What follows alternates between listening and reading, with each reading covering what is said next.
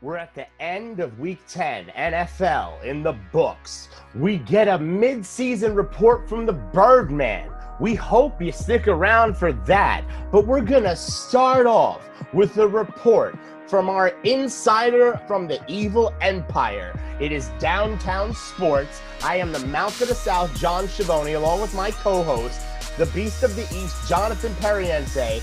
This is Downtown Sports. This is where sports come home. We start with the New York Yankees, our first goal of our hat trick edition today.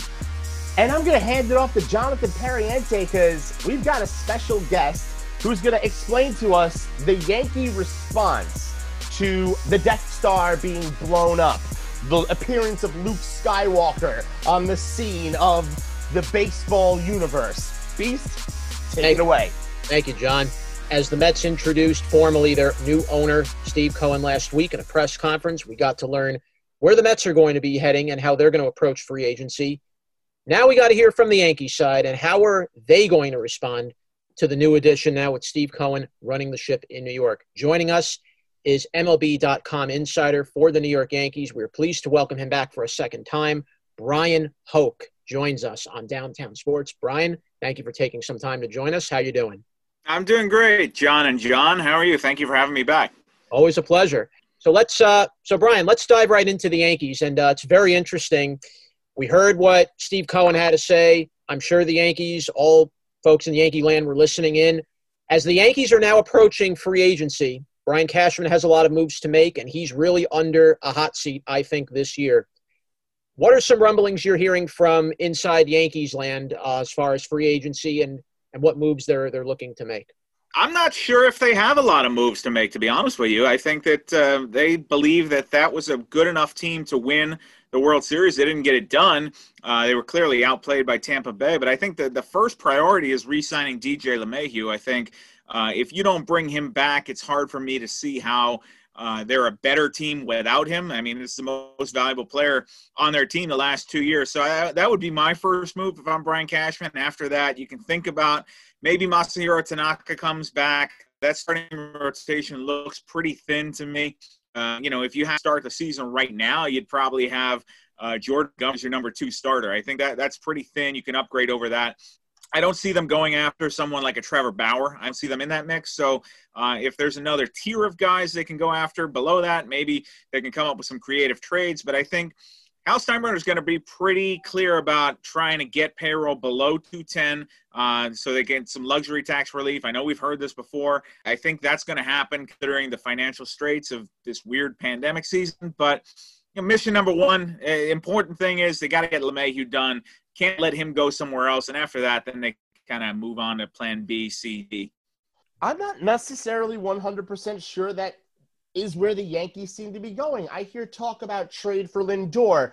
You then get Lindor, you keep Glaber at second. LeMahieu becomes expendable because you got Ford and Voit for first base and got Urshela at third. Then there becomes no spot for LeMahieu. Do you see the Yankees actually re-signing him, or do you see them maybe trading some pieces to get Lindor in here because he's younger, faster, XYZ, all the other reasons that you would put a Lindor at short and keep Glaber at second?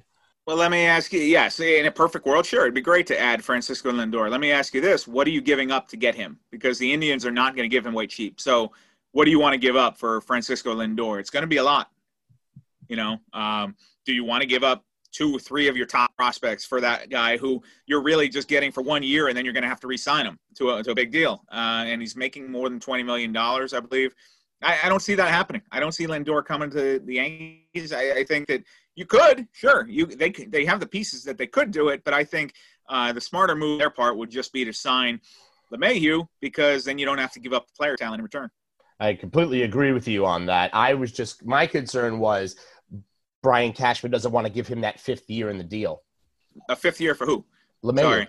For DJ. I haven't heard anything about a 5-year deal for LeMahieu. I think you're probably looking at 3 with an option for 4.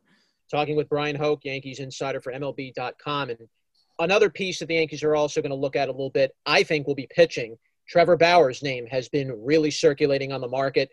Yanks are a team really looking to maybe try to add another starter. You don't know about Tanaka if he's coming back. Have you heard rumblings about the Yankees maybe going after Trevor Bauer? possibly a guy that can benefit Garrett Cole?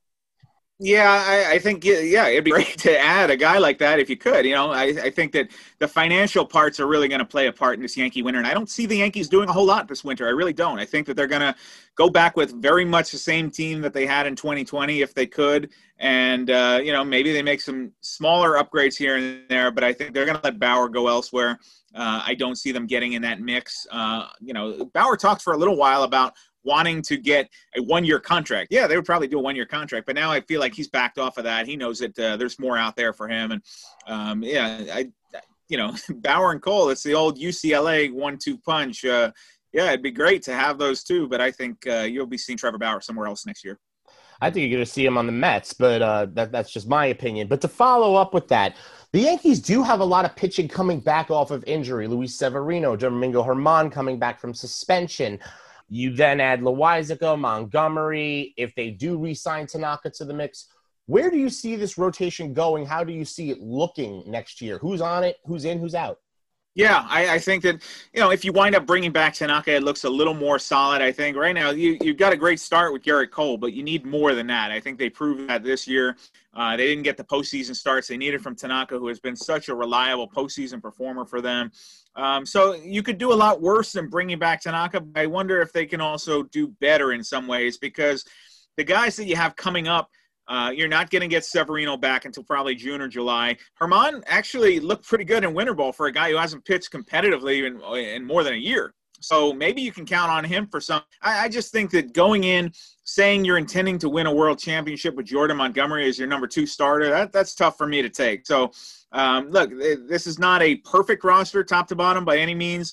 It definitely needs some work, but it might not need as much work as some people are saying. I've read a lot of people online want tear it down, complete overhaul, trade everybody, and start over. I don't think they're in that rebuilding phase right now. I think they've got enough pieces where we were talking about this team being a favorite in the American League East going into last year. They finished second. Tampa Bay proved they're on the field. They beat them in the regular season. They did it again in the postseason.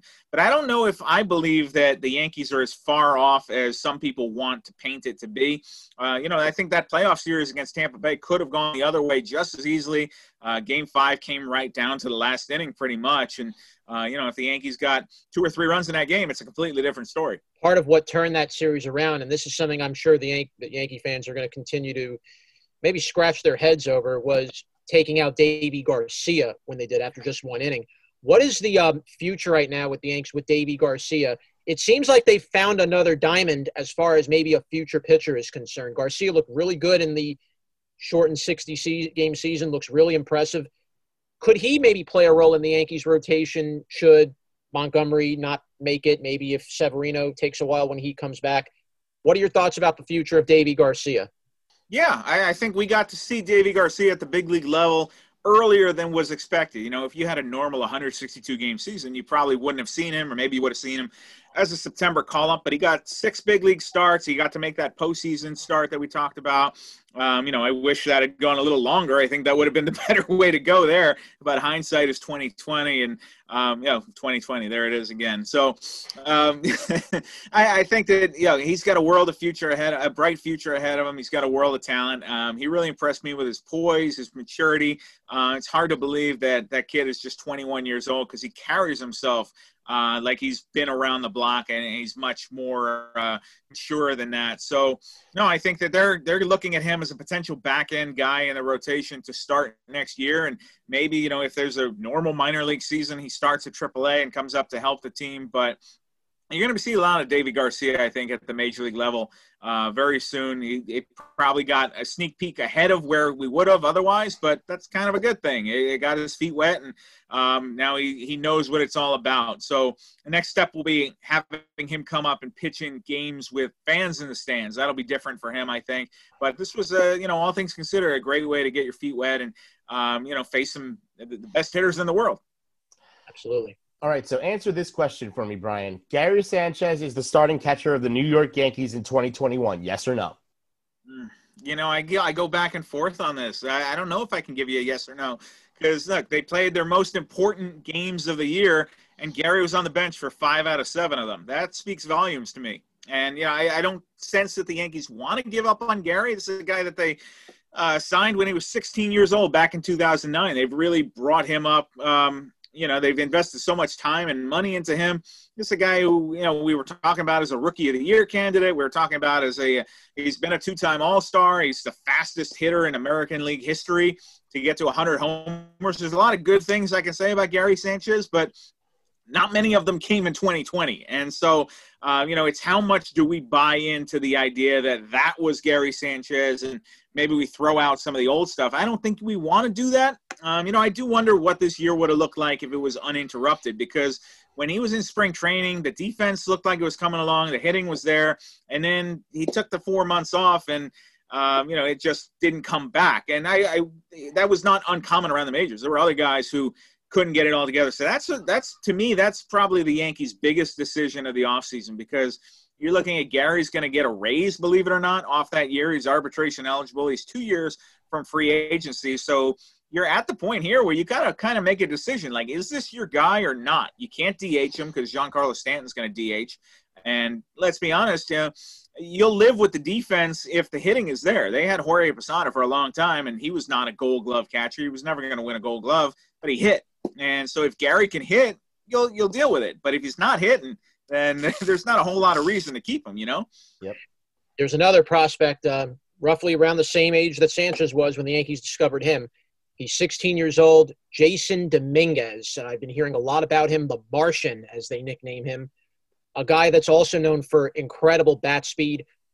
Could we, down the road, obviously it's a little early for him, but what are some things you're hearing about Dominguez and the type of hitter maybe he could become one day? I just hear he's a monster. And that's one of the I wish that we had the full spring training, because he probably would have come over and gotten that batting practice group with Judge and Stanton. I still haven't seen him in person. I've just seen the videos that everybody else has. And, I really want to see this kid hit, because he is a specimen. It's like an NFL linebacker out there.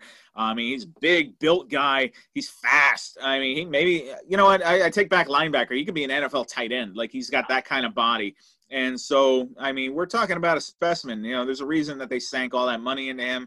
You're putting all your chips in one basket, but they thought that was the best investment they could make for that offseason. And, everything we've seen so far, like, he looks great taking batting practice. So you need to see him in some game competition here. And but everything you hear is that Jason Dominguez is going to be a name that you need to know if you're a Yankee fan. If you're around New York, you're going to be seeing this guy. It could be 2 or 3 years down the line, but he's going to move fast, I think, as long as he can stay healthy. That kind of talent, it's going to move him up. And when you talk to people who have seen him, the comparison you hear is Mike Trout. And it's like, okay. If they've got a 16-year-old Mike Trout, I'll wait on that if I'm the Yankees, and maybe you plug him into center field for the next decade. Great thing is he's only 16, so he's going to get better with age. That's the scary thing about it. As long as he stays healthy, knock on wood, you really hope that those supreme talents can stay healthy. That's the big unknown, I guess. But as far as what I've seen, his skill level, he's so advanced for where he is. If I'm the Yankees, I want to move him as fast as I can. I want him to. I don't want to stall him out in A-ball for a year and a half. Like, let's challenge him, because if he is the real deal, don't hold him back, I think. Talking with Bryan Hoch with MLB.com insider for the New York Yankees, and we'll get you out of here on this last two-part question. First off, we'll move to the Mets real quick. First off, I want to know your thoughts on the Steve Cohen buying the Mets and the Mets coming into prominence and finally actually appearing on the Major League Baseball stage as a New York team. And what does that do for a person like Brian Cashman, who a lot of people would say has made a few mistakes that have been swept under the rug because of how bad the Wilpons have been or how bad the Mets have been? Now the spotlight is bright on Darth Vader, and we're waiting to see, will he bring his son to the Emperor? Because the Mets might win the back pages this year, but will Cashman still have a job if the Yankees don't win the actual games or gameplay or finish ahead of the Mets next season? I will tell you this part. It is going to be a great battle. It's long overdue. New York baseball is better when both teams are competitive, when both teams have a rivalry. And, if you go back and look at the history of it, it's been a lot of times one team is up and one team is down. The Mets won the World Series in '86. The Yankees were in the middle of a playoff drought. You got in the '90s, they kind of synced up. They met in that World Series, and then the Mets immediately went in the toilet. The Yankees got there a couple more times to the World Series, but didn't win another World Series until '09. Then the Mets went to the World Series in '15. So, it's been up and down. It's long overdue, I think. It's great for Mets fans. They've been so handcuffed by the Wilpon ownership, and especially the Bernie Madoff thing. It's just been a hangover over the team. And I thought what Steve Cohen did was remarkable. Within his first, 12 hours of owning the team, he gutted the front office. And basically, it was like Fred and Jeff Wilpon were never there. And now it's a completely new start for them. There's no transition period. This is now the Steve Cohen Mets. He's got the deepest pockets in New York. The Steinbrenner family doesn't have that anymore. And this is a guy who is a diehard Met fan who talks about going to games at the Polo Grounds and Shea Stadium and being at Banner Day and, watching Bill Buckner, the ball go through his legs. I mean, this is a guy who Mets fans should be pumped to have Steve Cohen on their side. I think that wound up being the right fit. We'll wait and see who he does hire as a general manager, but whoever that is going to have a great situation, because if there's any trade or free agent signing, you can kick that upstairs to Steve Cohen, and he's going to say, yeah, get him. Go for it. There's going to be no debate back and forth, whereas, as earlier in the show we were talking about, the Steinbrenner family took a lot of hits this year. They had to take out lines of credit and blah, blah, blah. I mean, having no fans in the stands was bad all around. But Steve Cohen didn't go through that. Now Steve Cohen's got a new toy to play with. He's never had a season where there were no fans in the stands. Everything starts new from him. So it's such an exciting time, I think, if you're a Mets fan. It's a great time if you're a New York baseball fan, because I think both teams are going to be good for a long period of time here. It's going to be a race to see which one wins the World Series sooner. And I don't know if I would have said that at the start of last year. If we go back to spring training 2020, I don't think I was going to say it was going to be a race to see if the Yankees or Mets would win the World Series. Now I say start them both at the starting line today, and we'll see who gets there first. Bryan Hoch, MLB.com insider for the New York Yankees. Should be a very fun offseason. I really look to see both the Yankees and Mets really now go at it. I want to see this Battle of New York. I can't wait till they match up in the Subway Series. I think now we're finally going to have a Subway Series people are going to get very, very excited about. Bryan, thank you so much for taking some time to join us. We look forward to the offseason, and we'll see which of these two will make that first move, that big move.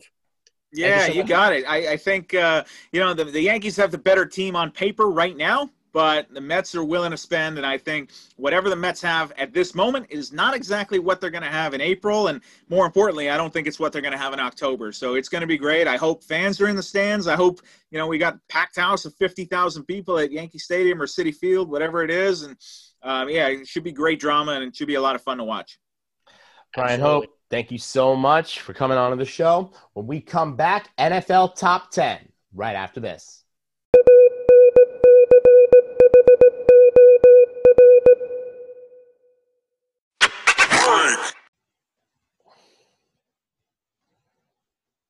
And we're back on Downtown Sports. I'm Jonathan Perriente, the Beast of the East, alongside my co-host, the Mouth of the South, John Schiavone. We want to thank our guest, Mr. Bryan Hoch, MLB.com insider for the Yankees, for joining us in the first half. Before we dive into our NFL Top 10, Mouth, where can our listeners hear us? They could hear us on 12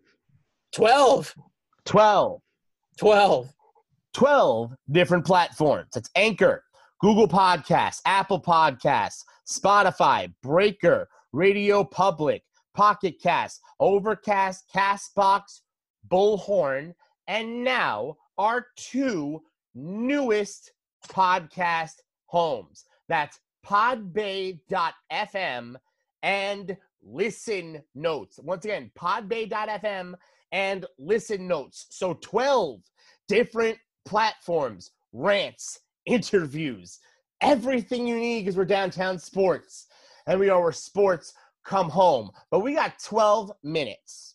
12 minutes.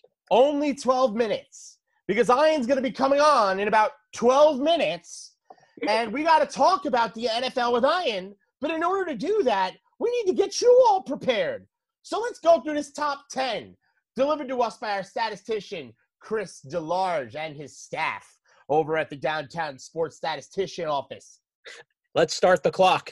And let's go through the top 10, and we're going to begin with our bottom team. And Chris definitely changed this up. Number 10, the Buffalo Bills. Yeah.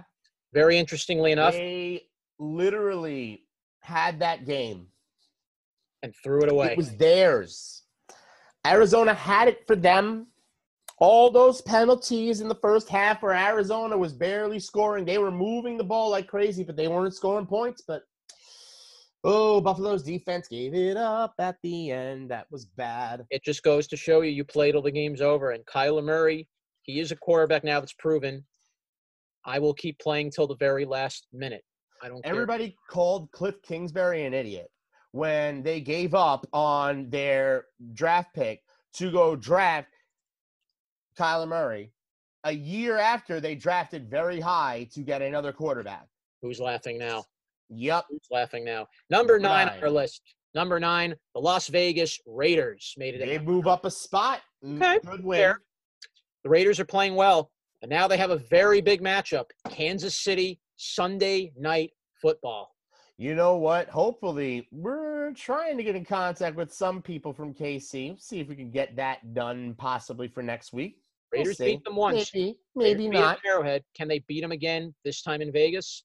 You know what, though? The fact that they beat them in Arrowhead the first time and the fact that the Raiders are playing well while the Chiefs are sort of coasting, yeah, I could definitely see maybe a changing of the guard in the AFC West, but the Raiders got to get it done. It's a big one. Number 8, the Indianapolis Colts have made it at number 8 on our list. This is a new one. 6-3 in the South. They just came off a big win over the Tennessee Titans, beating them 34-17. And, we were laughing about that AFC South. We didn't think it was a very good division. All of a sudden now, here the Colts come. Titans have suddenly dropped a little bit. Ryan Tannehill looks like he's going back to his old days with Miami. Getting a little worried down in Tennessee if I was a Titans fan right now. Well, here's the thing. We all thought the AFC South sucked. We were wrong. It was just the Texans that stunk. So we got that wrong. Next. Number 7, Seattle. Surprising to see them drop this low, but I'm not surprised either. Surprising to see Russell Wilson not play like an MVP for the past 2 games. Look, he fell back down to earth. I'm very worried about Russell in a big way. I'm not. He's had last 3 weeks, he's committed 2 turnovers, 2 interceptions, multiple fumbles all of a sudden. That's something Russell never did. He fumbled again last week, 2 interceptions, and didn't throw a touchdown. You know what? When your defense – Metcalf, there was clear frustration on the face of DK Metcalf when Russell could have thrown. He was open quite a bunch of times against the Rams in that second half, and Wilson did not throw him the football. It's because the offensive line is not guarding for Russell Wilson as much as they used to. Also, Russell Wilson feels like he has to be Superman because the defense is playing so poor. And your running game's hurt, and you have no running game right now. So no O-line, no running game, and you expect Russell Wilson to be Superman, and then here's DK Metcalf having a conniption looking at Russell Wilson like, why didn't you throw me the ball? Well, maybe because Russell Wilson had people on his back. Well, to also be fair, he was guarded heavily by Jalen Ramsey all game long. Jalen Ramsey just did not give him space. The same thing happened to Arizona. That was the only other game Metcalf did not factor into the game. Patrick Peterson covered him for the whole game. And very likely, Seattle's playing Arizona this coming Thursday. We could see more of that again. Now, of if course, Arizona beats the Seahawks, they will win the NFC West. That was definitely something we were not thinking at the beginning of the season. The Rams are 6-3 also. I would not sleep on the Rams either. I don't think the Rams are going to win this division. I don't think the Rams have enough to win the division. Their defense is great. Arizona's defense is just as good. I just realized Jared Goff is the worst quarterback in the division. You know what I just realized about? Except for the 49ers. The whole NFC West is 6-3 for the top 3 teams. All 3 teams are 6-3. It's a 3-way tie. It's a 3-way tie. By the way, San Francisco keeps playing well too. So they just got creamed by the Saints. They just got murdered by the Saints. Yeah, they lost to the Saints, but in that first half they were still playing well, and they hurt Drew Brees. So who really won that game, John? Yeah. Did the Saints really win that game, or did San Francisco win that game? Who got the bigger prize? But they're out of it. Anyway, number 6, we mentioned the Rams. They're number 6 on our list. Yep. And it's no surprise. Again, though, you'll always worry about Jared Goff. He can have a great game, then he can have a crap game the next week. So the Rams, you really never know what you're going to get out of the Rams offense. They live and die on that defense. The Rams defense has to literally keep teams below 14 points a game, and that's just what they seem to be doing. They look like the team we saw go to the Super Bowl. Yeah.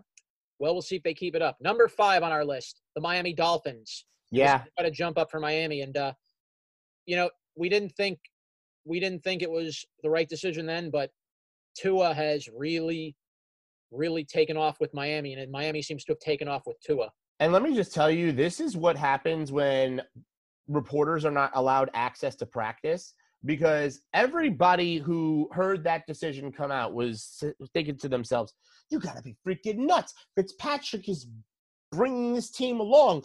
They're within striking distance of the Bills. They got some games coming up where they can win. And then they put in Tua.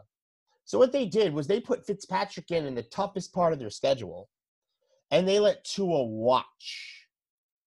And now, after watching and learning and getting basically a preseason where he had the clipboard for about 6 weeks or so, Tua was ready to start his career hitting the ground running. And now look at him. That's what it seemed to be. Brian Flores. I'm sorry if I thought you were wrong. Well, congratulations. Let's not forget, Brian Flores is a Belichick product. He was working for Belichick. So How many Belichick products have been successful so far in the NFL? Matt Patricia, cough. No, Matt Patricia's 4-5. Yeah. Joe Judge?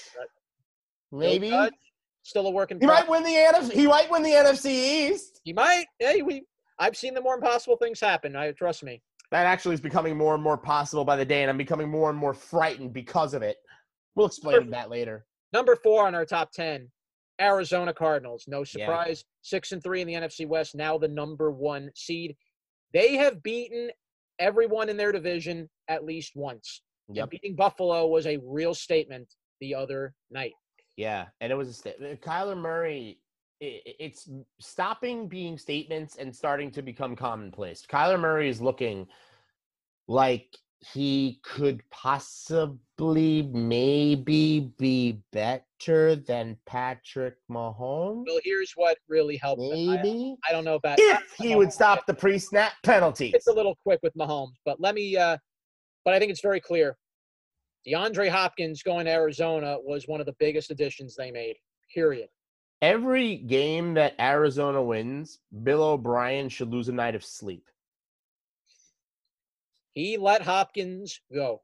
You let him go. For every game Arizona wins, Billy O'Brien should not be able to pee right for the day. Oh, my goodness.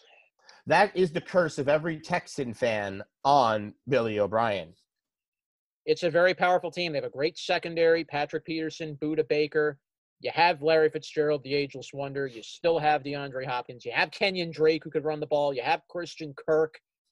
Wow, could you imagine? Could you imagine, I don't know, drafting the quarterback when you have all the other pieces around to make them work? What a freaking concept. And now, other teams should try that.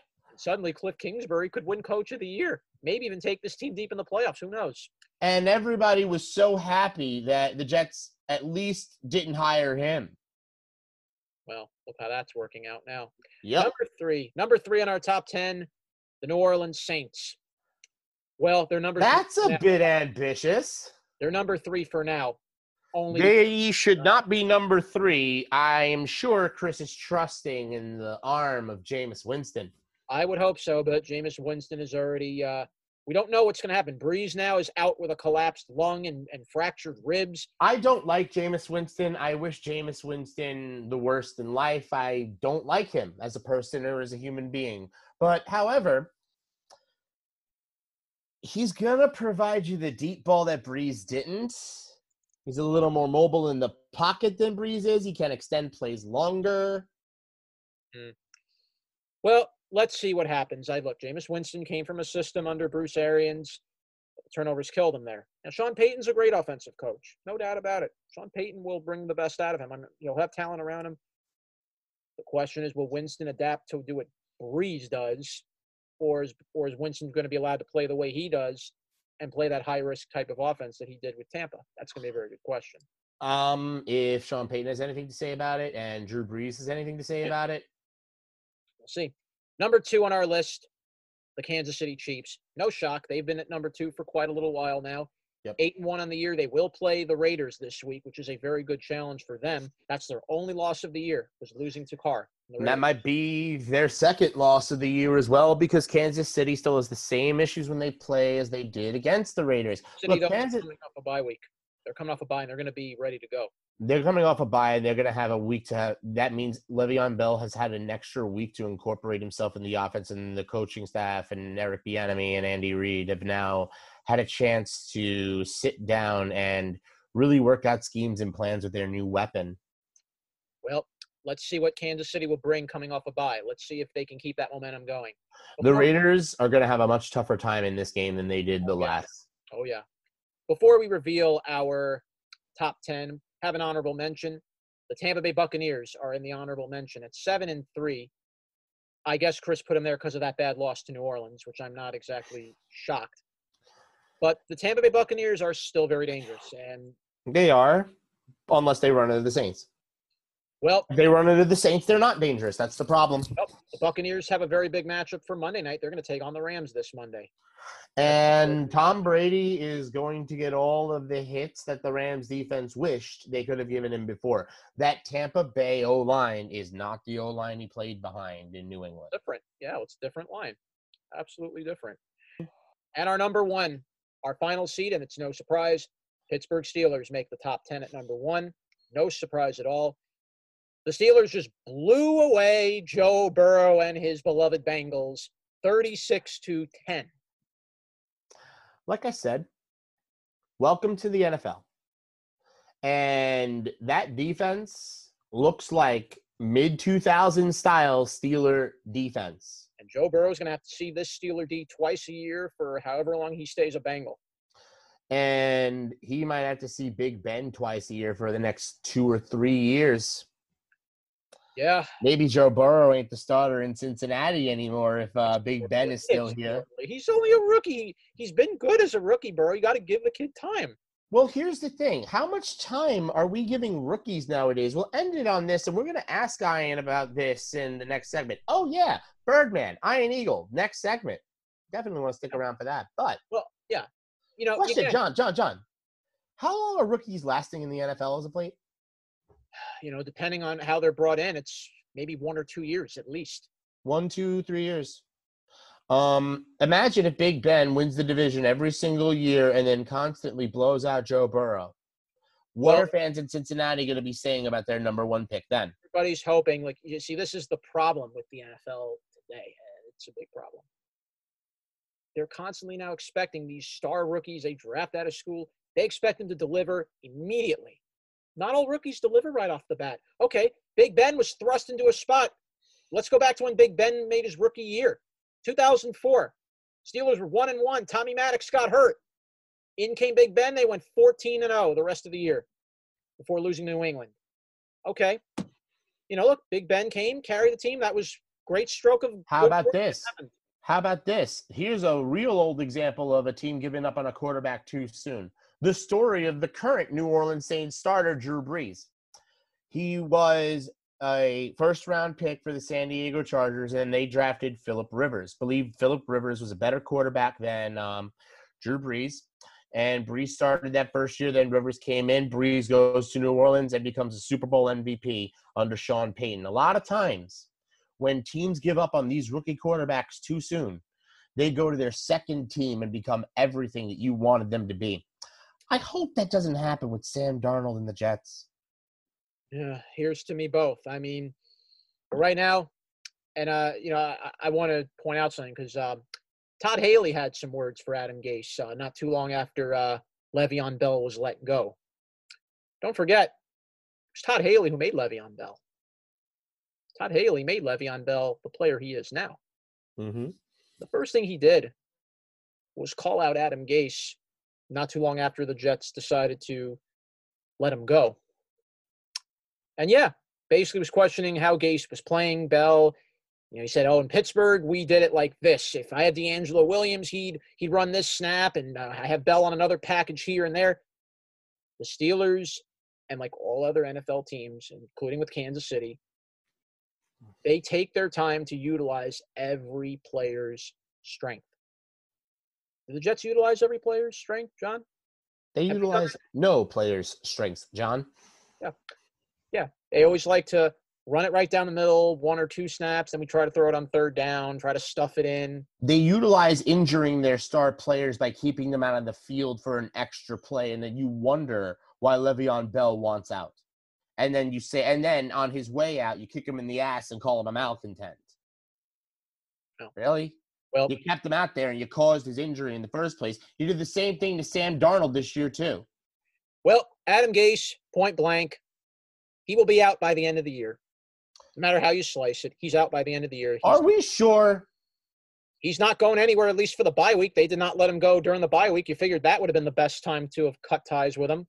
Because Adam Gase might be the guy that's sitting there saying, hey, I didn't draft Sam Darnold. I don't know about this Sam Darnold kid.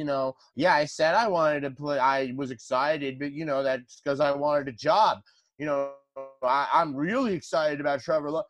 How do you know the Johnsons aren't going to turn around and just keep this fool for another year? Because they're known for stupidity like this. Well, this is from Adam Schefter from last week.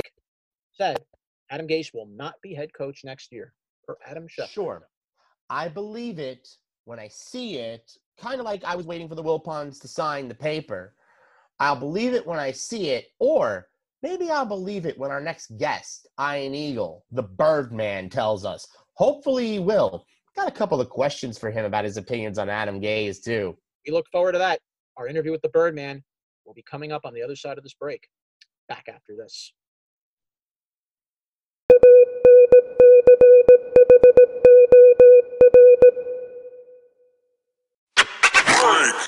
And we're back to Downtown Sports on the Mouth of the South. John Schiavone, along with my co-host, the Beast of the East, Jonathan Perriente. We want to get right into part 3 of this hat trick. We need to get a mid-season NFL report. We also need to find out what's going on in the basketball world in Brooklyn. And for that, Beast has a special guest who's coming on our show for the 3rd time since we've started this podcast. Beast, take it away. Thank you, John. Joining me right now, a very special guest here with us. And, oh, my goodness, if you're an NFL fan, you got to love what you've been seeing over the last number of weeks. We're pleased to welcome here today the TV voice of the Brooklyn Nets on the Yes Network. You can see him on Sundays for the NFL on CBS. Also can see him for college basketball, NCAA, March Madness. We are pleased to welcome the Birdman back. Ian Eagle joins us on Downtown Sports. Ian, thank you so much for taking some time to join us. Always a pleasure. How are you doing? A 3-timer. I am a 3-timer on Downtown Sports. Great to be with you guys. They say first is the worst, second is the best, third is the one with the hairy chest. So we're going to get right into the thick of it with you, Ian. You've seen my college photos, apparently. Thank you. Well, I don't know what a hairy chest is. It's all on my hair and my face. So, all right. So let's, Ian, let's dive right in. This has been a very interesting week. We're now at the 11th week of the NFL season, and you've gotten to see a lot of potential contending teams over the last number of weeks, including the Bills-Cardinals game that you called this past Sunday. Talk to me about some of the games you have seen over the past number of weeks, and which teams for you up to this point now are beginning to separate themselves from the pack? You're beginning to see those contenders emerging.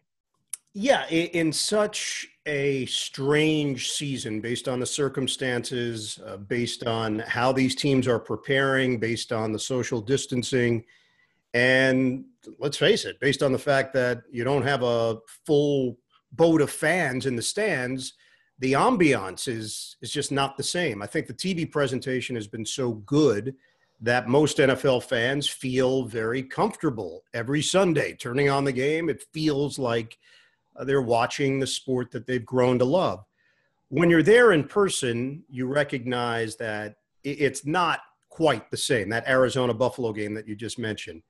If that ending takes place with 65,000 fans in attendance, it's a whole different vibe beyond the one that everybody experienced just watching it. So as you make your assessments on what these teams are, what they're going to be, what do we normally do this time of year? We talk about home field advantage, getting that number one seed, securing home field advantage throughout playoffs. To me, that is a non-story. Truly, it's a non-story.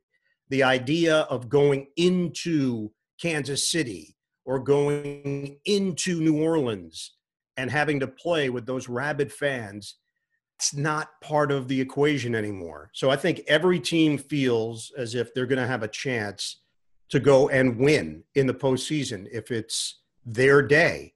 So you take that out of it and you try to just look at teams specifically for who they've been this year. I still think Kansas City is the best team in the NFL.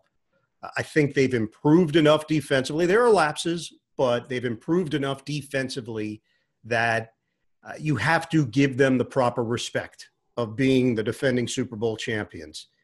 And then after that, it's a whole lot of interesting stories. Pittsburgh's undefeated.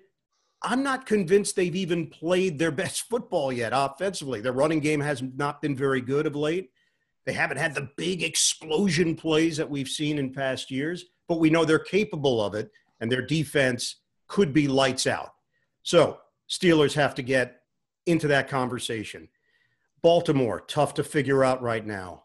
Offensively, they're going through some things, and Lamar Jackson is going through some things. MVP last year. This year, teams have figured him out a little bit.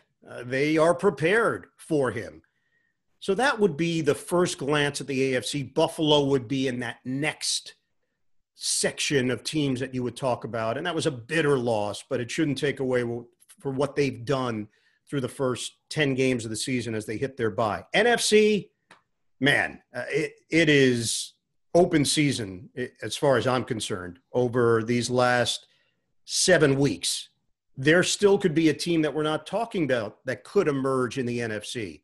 New Orleans has looked really good at times. Now the Drew Brees injury, you wonder how they're going to handle it. Tampa Bay has looked like world beaters at times. And then we've seen a major drop-off for the Buccaneers, and they might have to deal with some new drama in regards to Antonio Brown.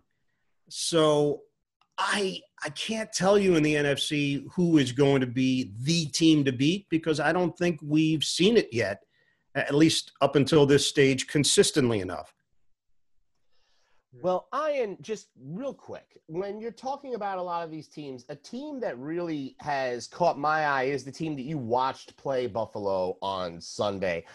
Kyler Murray and Cliff Kingsbury have went about proving absolutely everyone wrong about them, because the one thing that I remember from the Arizona Cardinals was when they were looking to hire Cliff Kingsbury, how everybody was talking about how this was going to be the worst decision. Then when they're talking about drafting Kyler Murray, oh my God, we just drafted a quarterback the year before. What are these two doing? No one's laughing at them now, Ian. Nobody is laughing at them now. And that one moment, of course, is going to live on forever in Arizona football history. But beyond that, think about the seeds that they've planted in the Glendale area with Kyler Murray, who is a special talent. This is not a one-trick pony. This is not something where, well, the league will just figure him out. No. He is a legitimate dual threat. His speed is ridiculous. When you watch him run, and I got to see him in person for the first time, you see the differential level of him and everybody else on the field. And we're talking about major athletes in the NFL that can run at a high rate. This guy is at another level. And then throwing the football with confidence, touch, the deep ball, as it was exhibited on the final play of the game, all of it blended together. And this guy's really smart. He's analytical. The biggest key in talking to him, I asked him point blank, year one to year two, what's been the difference? He said, year one, I was just trying to figure out what I needed to do. That's all I could focus on. Me. Year two, I see the big picture. Pre-snap, post-snap, I understand what the defense is doing. I understand where my teammates are supposed to be.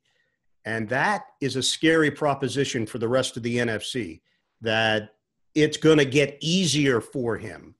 Russell Wilson, who had incredible success right away. And I had a game of his very early in his rookie season. They played the New England Patriots, and they shocked the Pats. They won on not a last-second touchdown, but final minute of play touchdown. And it was an eye-opening moment for people around the league. Like, whoa, is this guy going to be doing this for the next 10 years? The answer is yes. And I will say the same thing about Kyler Murray. You're just not going to see a drop-off, barring injury, from his play. I just think he's going to keep getting better.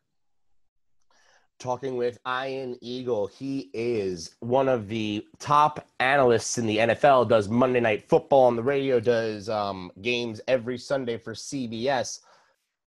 The first time you came on our show, we asked you about Adam Gase. This was way before the season started.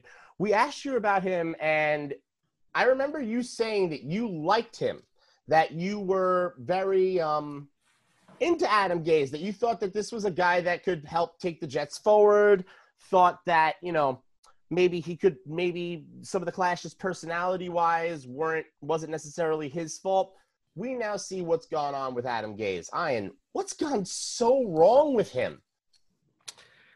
Everything. Yeah. The bottom has dropped out. This is now one of potentially the epic type of failing seasons that you see occasionally in the NFL. Twice, teams have gone 0-16. Detroit Lions, Cleveland Browns. The Jets certainly are in a position now to go 0-16. And I think there are a lot of Jet fans that wouldn't mind it, that they need to hit rock bottom, that they need to draft Trevor Lawrence. They need to get a new coaching staff. They need to get a new direction. All of that happens when you go 0-16. If they go 1-15, all of that will still happen. If they go 2-14, other than the Trevor Lawrence part of it, all of that will still happen. There's going to be major changes to this organization. Unfortunately for Adam Gase, he never really got out of the starting block. The whole key to Gase, and this is the point that we made when we last talked about it, Sam Darnold's development was going to determine whether or not Adam Gase was going to be here long term. Even in a 4-win season, if you saw market improvement from Darnold, I think there might have been a faction within the organization, including ownership, that thought, we're going to stay on this path. We believe in the Gase-Darnold pairing. But because Darnold has not only not improved, but has gone backwards, it is devolving into something much worse. And now moving forward, I don't know about his confidence level. I don't know about his comfort in this league at that position as a number one QB. Those questions are going to pop up again. Odds are it's not going to be with the Jets. It will probably be with a change of scenery. And maybe that's what's best for Sam Darnold right now, to get out and to try something new. Run. Yeah. Run away and never return. All of these factors are now part of it. For Adam, it's a shame. Such a promising career. And I really do think he's a good football guy. I believe that.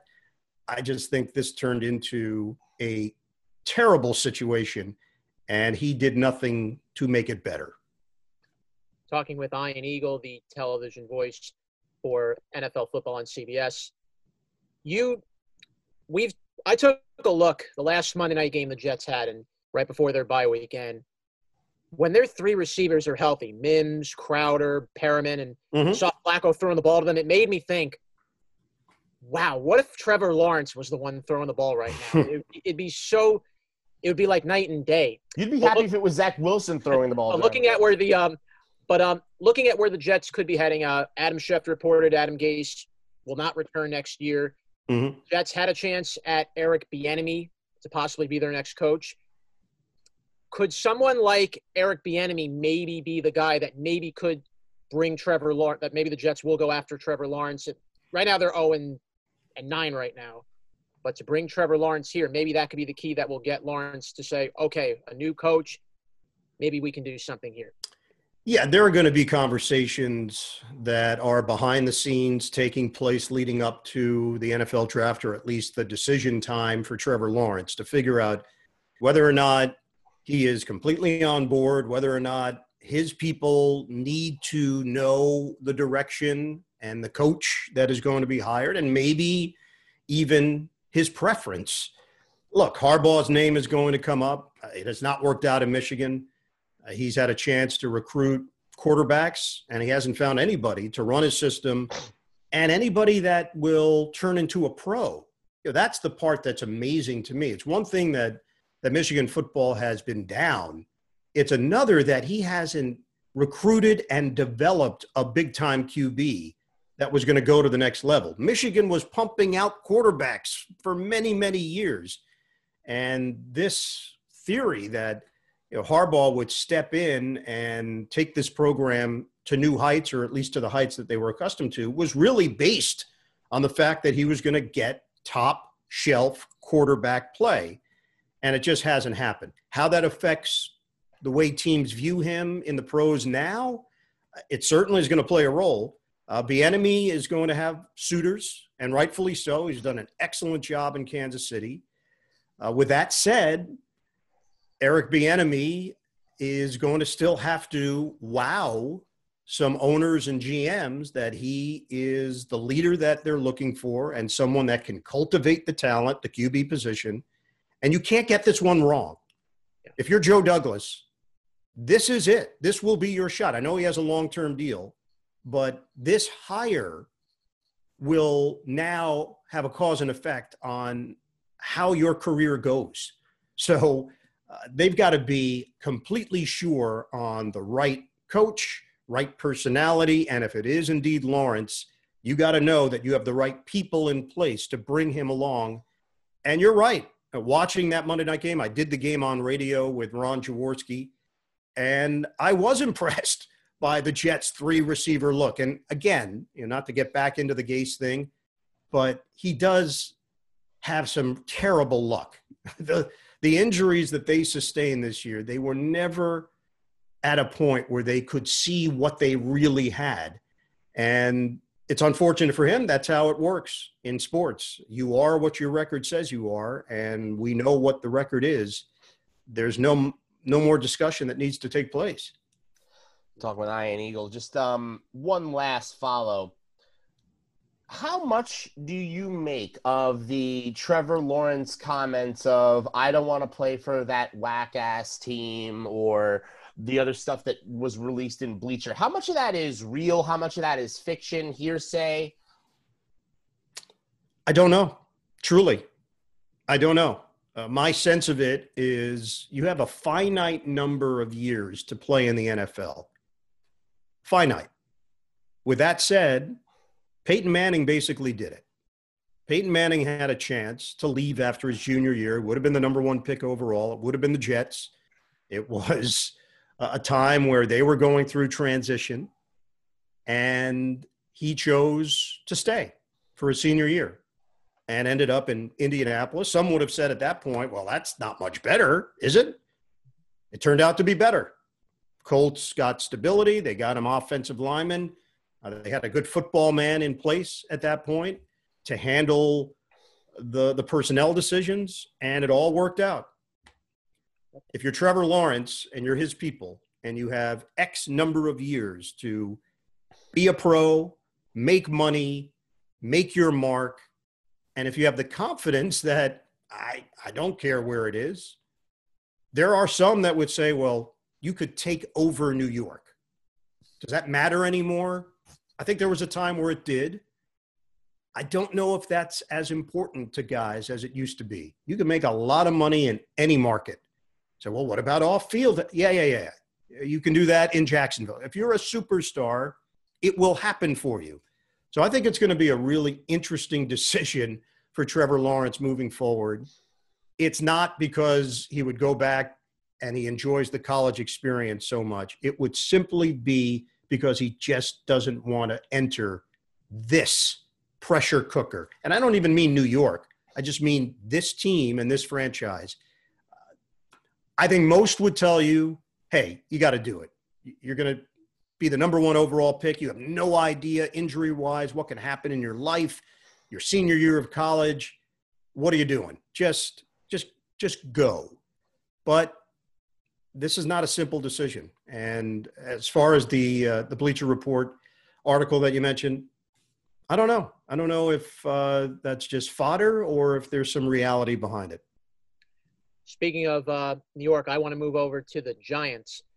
They've been playing better football over the past couple of weeks. Ian, you've had 2 looks at Daniel Jones, first when he faced Chicago back on week 2, and then a couple weeks ago against Tampa Bay.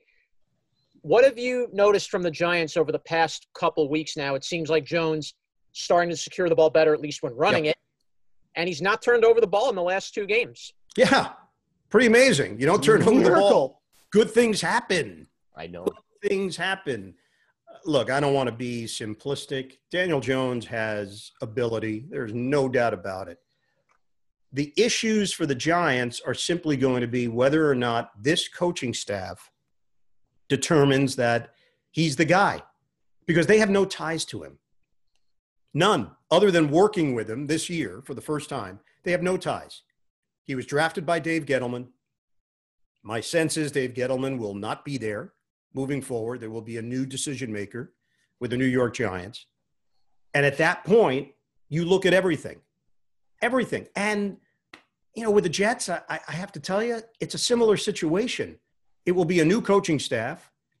I'll go one step further. Joe Douglas has no ties to Sam Darnold. He did not draft him. That was a previous regime.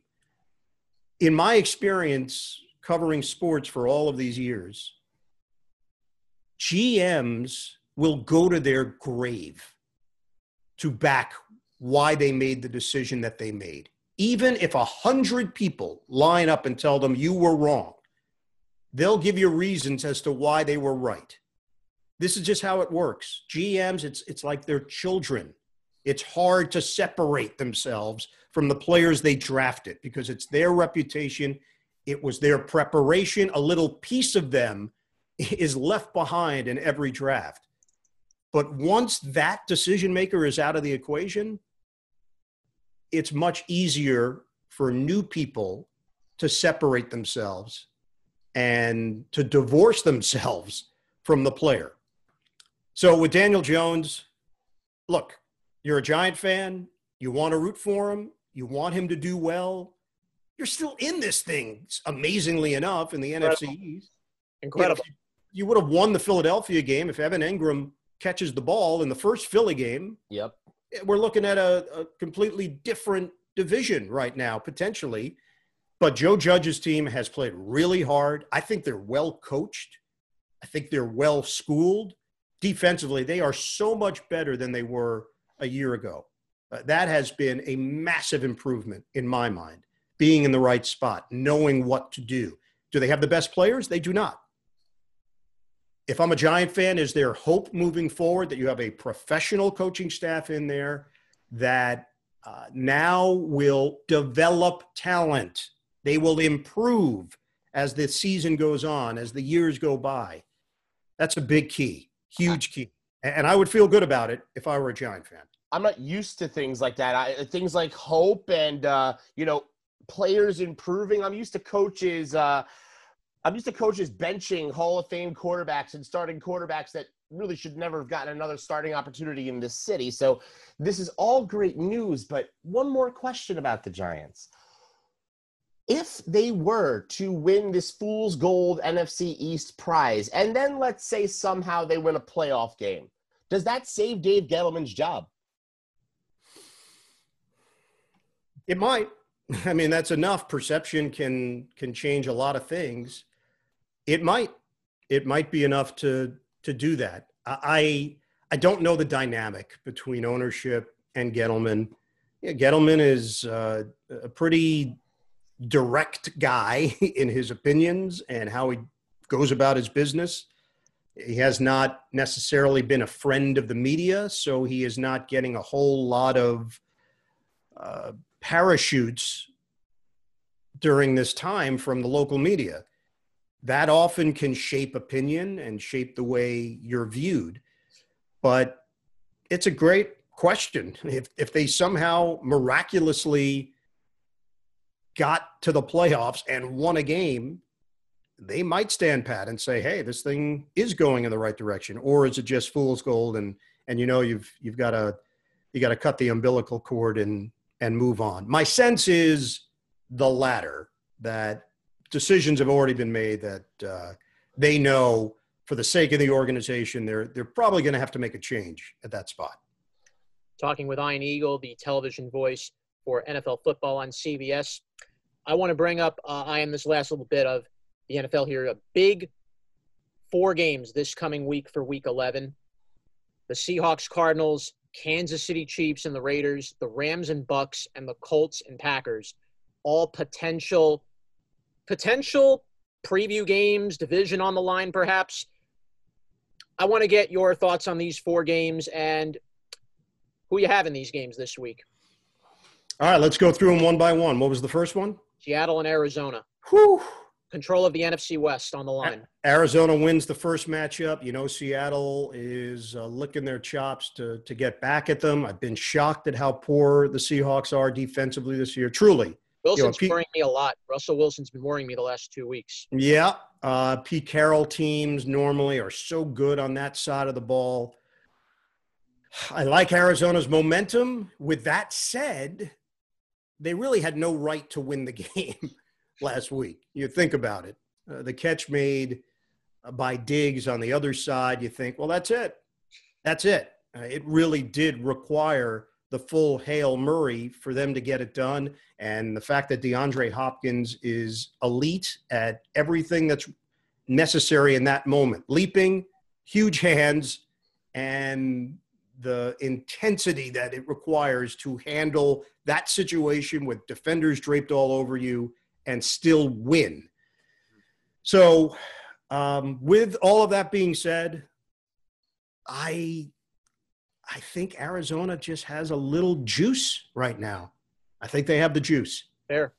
I think it's very fair. Quick that question was the first about Hail Arizona, Mary that though. Kyler Murray threw all year, by the way. That was the first Hail Mary Kyler Murray's ever thrown in his career. Quick question about Arizona, though.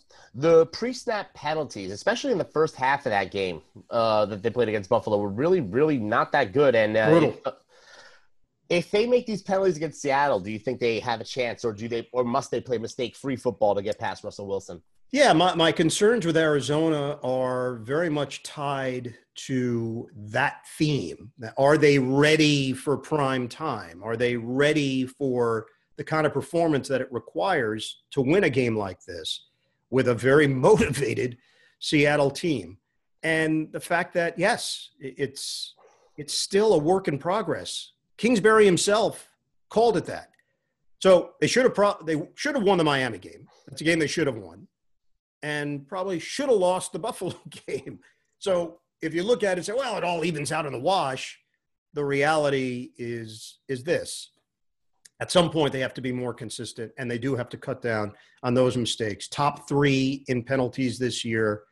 That's going to bite them in the you-know-what when this thing is all said and done. All right, the next matchup, the battle of the AFC West, Kansas City Raiders. Chiefs, the only loss of their whole season came to the Raiders at Arrowhead. Mm-hmm. Gruden versus Andy Reid. Yeah, great storylines. Las Vegas has definitely improved, better team than they were. I think Gruden has brought a certain mentality to that team that's permeated around the locker room, and that's why they brought him there, for just that. I think Kansas City is too good, and I think Kansas City's memory is probably not sitting well with them. And although they have not cruised through the competition, there have been some bumps along the way for the Chiefs as well. They have found themselves in some tighter situations than you would expect. I think they take care of business on the road. Okay. Next, the third game is we got the Bucks of the Super Bowl. Yep, we got the Bucks and the Rams. Well, it's a Super Bowl rematch, except it's Brady and Goff this time, although minus the Patriots, add the Bucks. This is a big game in the NFC for seeding, for positions. The Bucs need this game, as do the Rams. Both teams very, very close to the top of their division, trying to fight to stay alive to see if they can take their divisions. Where do you think this one goes? Drew Brees on the Rams, and suddenly no Drew Brees now for a couple of weeks for the Saints. Sure. Yeah, I'm having a tough time figuring out the Rams this year. They're obviously better than they were last year, where things did not go as planned. Yet, I think at some point, the dynamic passing game that we had seen in the past would reveal itself again. It hasn't. And they've become more of a running team with a running back by committee. And maybe they just pivoted. They determined, look, we've tried that. That's not going to work for us anymore. Yeah, we rode that wave as far as we could, but now we've got to view it through a different prism. And the results have been good. They're a good team. Are they a great team? No. Tampa Bay still can be a great team. I still believe that. But the variance has been wide for the Buccaneers. This is a real let's see where you are game. This is one of those measuring stick games that could tell a lot about the NFC moving forward. This is a big game for Jared Goff, too. It is. It is a big game for Goff. I tend to think the Buccaneers will figure it out, but I didn't like what I saw even early in the game last week before I left the hotel to go to my game, waiting to see the Buccaneers. Now they get the Jones run late. We saw what happened. I think Tampa Bay is still the better of the two. Let's get to the last game we wanted to look at. Packers-Colts. Interesting game, especially considering where both teams are. A lot of people are looking at the Colts wondering, can they really make this run and take this AFC South? And then the Packers, who everybody thinks look so good sometimes, and then they just play these games where you just scratch your head and Rodgers looks his age. Where did this game go? Just ask Jacksonville that. Yeah, Jacksonville had a chance to win that game and obviously would have been the biggest upset of the NFL season.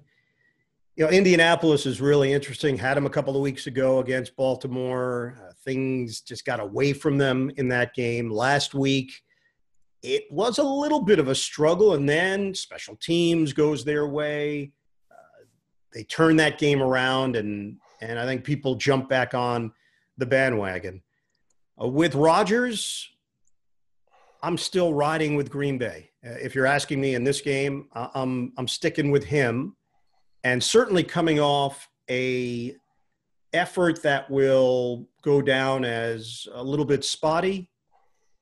Just look at Rodgers and his record and his stats in games after games where the team didn't play that well. More often than not, he bounces back in a big way. And I think Indianapolis, as resilient as they have been against tougher competition, I'm still not convinced that they're the real deal. They do it again against Green Bay, and now we might put them in a different classification in the AFC. Definitely. We'll get you out of here, Ryan, on this last question. We're going to transition to the NBA. Brooklyn Nets. NBA season is just a month away. Can you believe it? Just fresh off the NBA Finals, and here we are turning it around in December. The Nets are going to be going into this coming season with a very different team. A new coaching staff, Steve Nash, Mike D'Antoni is an assistant coach. You bring in Ime Udoka. Possibly now news is beginning to swirl about James Harden coming to Brooklyn. He wants out of Houston. What will the Nets look like if you add James Harden to this mix and Kyrie Irving? My goodness. Yeah, I mean, it looks like an all-star team. That's what it looks like. Look, the idea, anyone that has followed the Nets for an extended period of time, this will be my 27th year broadcasting games for the Nets. Wow. Anybody that has been around this franchise for a long stretch, you would be hard-pressed to ever imagine in your life that the Nets would have become a destination for stars. It just never would have crossed your mind. They were always the team that was trying to convince somebody that was past their prime to come, and we'll pay you a little more money if you're willing. And now it's a completely different feeling. This is a players' league. We understand that. Players are very empowered, and rightfully so. They are entities unto themselves, and they equal dollar signs for their respective teams. I think this is a case where these three players have envisioned the possibility of playing together and what that could be like, given the current climate in the NBA. And the fact that there's a chance to even do it is too hard to pass up if you're those guys trying to visualize what the next 3 years of their careers look like. And that's why it continues to have legs. I think there's very much reality behind it. I don't believe this is media manipulated. This is real. And now whether or not they can actually work out a deal to make it happen remains to be seen. But as far as how it will look, it will certainly create a lot of anticipation in the New York area and around the league. And people will be paying attention to everything that the franchise does. When you have high-profile players of that level, of that caliber, in the NBA, that's catnip. People want to know what they're doing, how they're doing it, and they'll scrutinize and look and analyze every little thing that goes on, every play on the court, etc. So could be something that I would consider the most interesting season potentially of my career covering the NBA, if indeed it all goes down. Should be very, very exciting. We have quite a remainder of the NFL season to go and quite a exciting NBA season to look forward to. It will be a little shorter this year, 72 games instead of 82 games. So shaving off 10 games of the year. So this is going to be a very interesting run. Yep. I don't know if the NBA is going to quite do it the same way like they did last year with they had the bubble this past year with the playoffs. I don't know if they're going to have fans maybe in some limited degree. Who knows? Yeah. We don't know. Right today, we don't know. But it's a very but I like the avenue where we're heading. I like where things are going to be heading with next year, and yep, love it. Ian, he is the voice of the Brooklyn Nets on the Yes Network.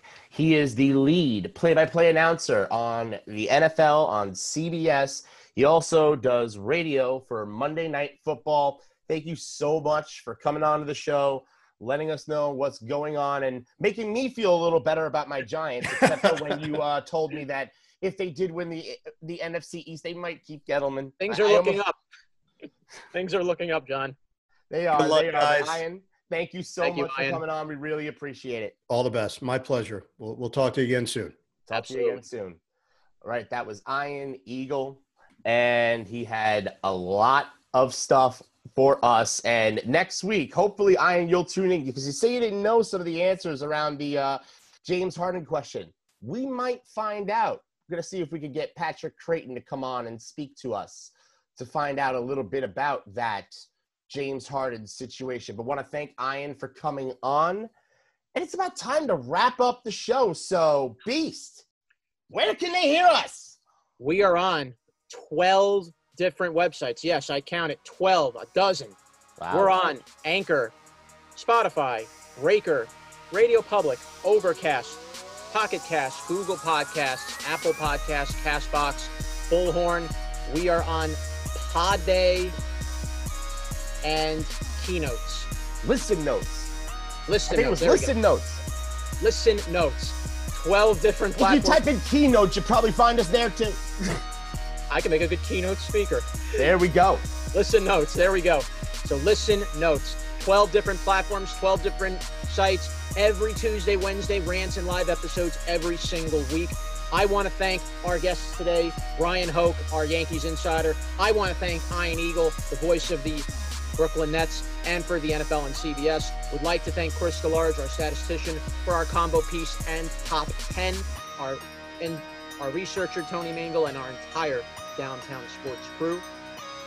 But for the Mouth of the South, John Schiavone, I'm the Beast of the East, John Pariente, saying goodbye. We're out.